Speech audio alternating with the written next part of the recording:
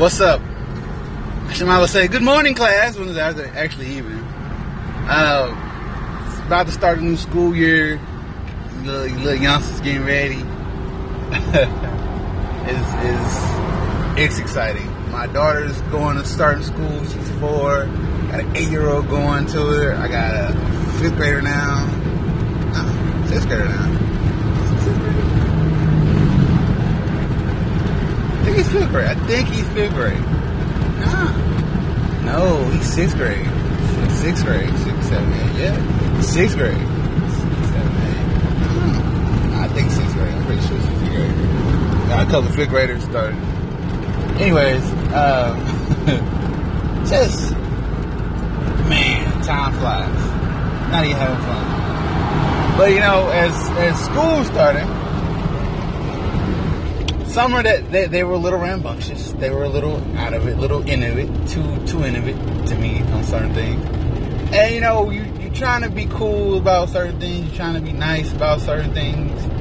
You know, visited my other family today and had to give them a little quick, you know, meeting. You know, disciplinary, you know, talk, you know, verbal write up type situation. I told him, like, look, summertime, you gotta act the fool. School about to start. I was like, I do pop-ups.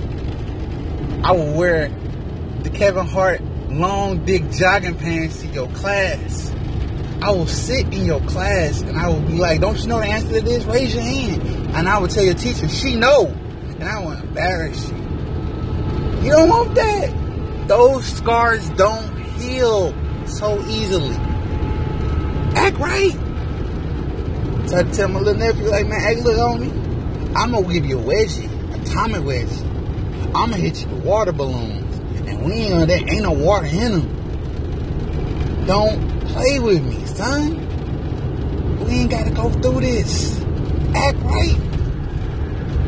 You know, I feel certain kids, when their mom is just mom and their dad is not doing nothing, gets to a certain age point, they feel they can take advantage, talk how they want to talk, be reckless. You know, that's when you need another male figure or another person come in and be like, alright, whatever, you know, step up. I mean, it's extra work on the person, but it's needed, you know. My son's on some slick shit right now. It's about to hit the fan because, you know, me, it don't bother me, but, you know, so I'm going to get to him. I'm having to wash dishes, clean up every chance I get. I just spent $25, $45 on him. He did some dumb stuff, and I had to pay that back to his aunt. And then he wanted a $10 card, PlayStation Network. Well, PlayStation Network don't do $10 cards. Did not know. So I had a $25 card. So that's $45. So every time I see him, man, you on the clock. Clean up this room. Go wash them dishes. Take out the trash. Clean up the bathroom. It's stuff he should be doing anyways. But he feels like he ain't got to do nothing. He feels like I owe him something. And I be trying to tell him, no, your daddy owes you some shit. I just take care of you. I don't owe you nothing. I don't have to do nothing. I don't have to. I do a lot. I don't have to. So when the moment you fix your face or you had an attitude, I advise you to lose it. I just started being a little rough on these kids. I'm not even rough. I just feel certain things you know. It's kids, it's people in their 20s, early 30s, that don't know how to do simple tasks. It's dudes out here, the main reason they get a girl is because they wouldn't survive. They cannot survive on their own. Their mama, auntie, cousin, granny done took care of them their whole life. Talking about these new girls, the young girls ain't doing nothing. You is not helping him by taking care of this boy. Let him be a man. Back in the day, men had to hunt. Had to hunt to survive. Granted, I've been single a couple times. I've had my own apartment a couple times. Grocery shopping now, from when I first was on my own, is a little different. I use coupons. I look for deals. I like what I like. And if I can find it at a certain store, I will. Sam's is your friend. Get you a Sam's Club card. Walmart It's open 24 hours, and now they got groceries. There is no excuse. Stop babying these grown ass men. It should be you. Look, my mama and my father, both of them, used to make me cook dinner for the whole house. Granted, at the time it was my aunts in the house, they was in the house, and me. And we had people come in and visit all the time. I used to cook pork and beans and wings, and with the pole sausage and the hot dogs mixed together, chop them up. I used to make chili. I used to make spaghetti. You know, I don't do it how, like, the mother of my kids want me to do it. She want me to put onion in everything. I just don't do it. But anyways, you know, I had to cook for a large crowd. You know? And I mean, it's great practice. When I had got with one of my first girlfriends, and I mean, Miss Bass was a very interesting individual. She came and applied at the Queen.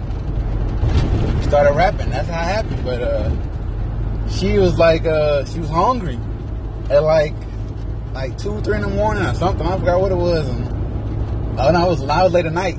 I got off at 5, and she's like, "Oh, I got class and this." And I'm like, "This." And funny is her one of her church friends was actually one of my friends. And he came over, and I was like, you know, I'm making some pancakes and sausages and smoked stuff, breakfast food, eggs and stuff. I like eggs, you know, you come over get a plate. She thought I was playing. She's like, "Man, you cooking eggs, I'm coming over there. You cooking pancakes, I'm coming over there." I'm like, "Good." And this is before, it was right when Spring had pick mail. And I mean, shoot, I sent her a picture, I'm like, "Shoot, we got pancakes." My homeboy Marcus came in, and like I had cooked about 30 pancakes. Like I messed up the ratio, so I made more than I was supposed to make. And like he had like 10 on the plate. He on the phone talking to his little chick. Didn't miss a beat. Came in the door, knocked on the door, came in, grabbed a plate, grabbed a syrup, grabbed a fork. And went back to his apartment. Stayed like 2 hours there. And she's like, "Yeah," came back, make some more. No, baby, not you. He came in. I was like, "Yeah, it's plenty of stuff over there, you know." Well, I went to Save a Lot, and they had like, you know, buy one get one free, and it sounded like, you know, that's how you made it. That's how you supposed to survive.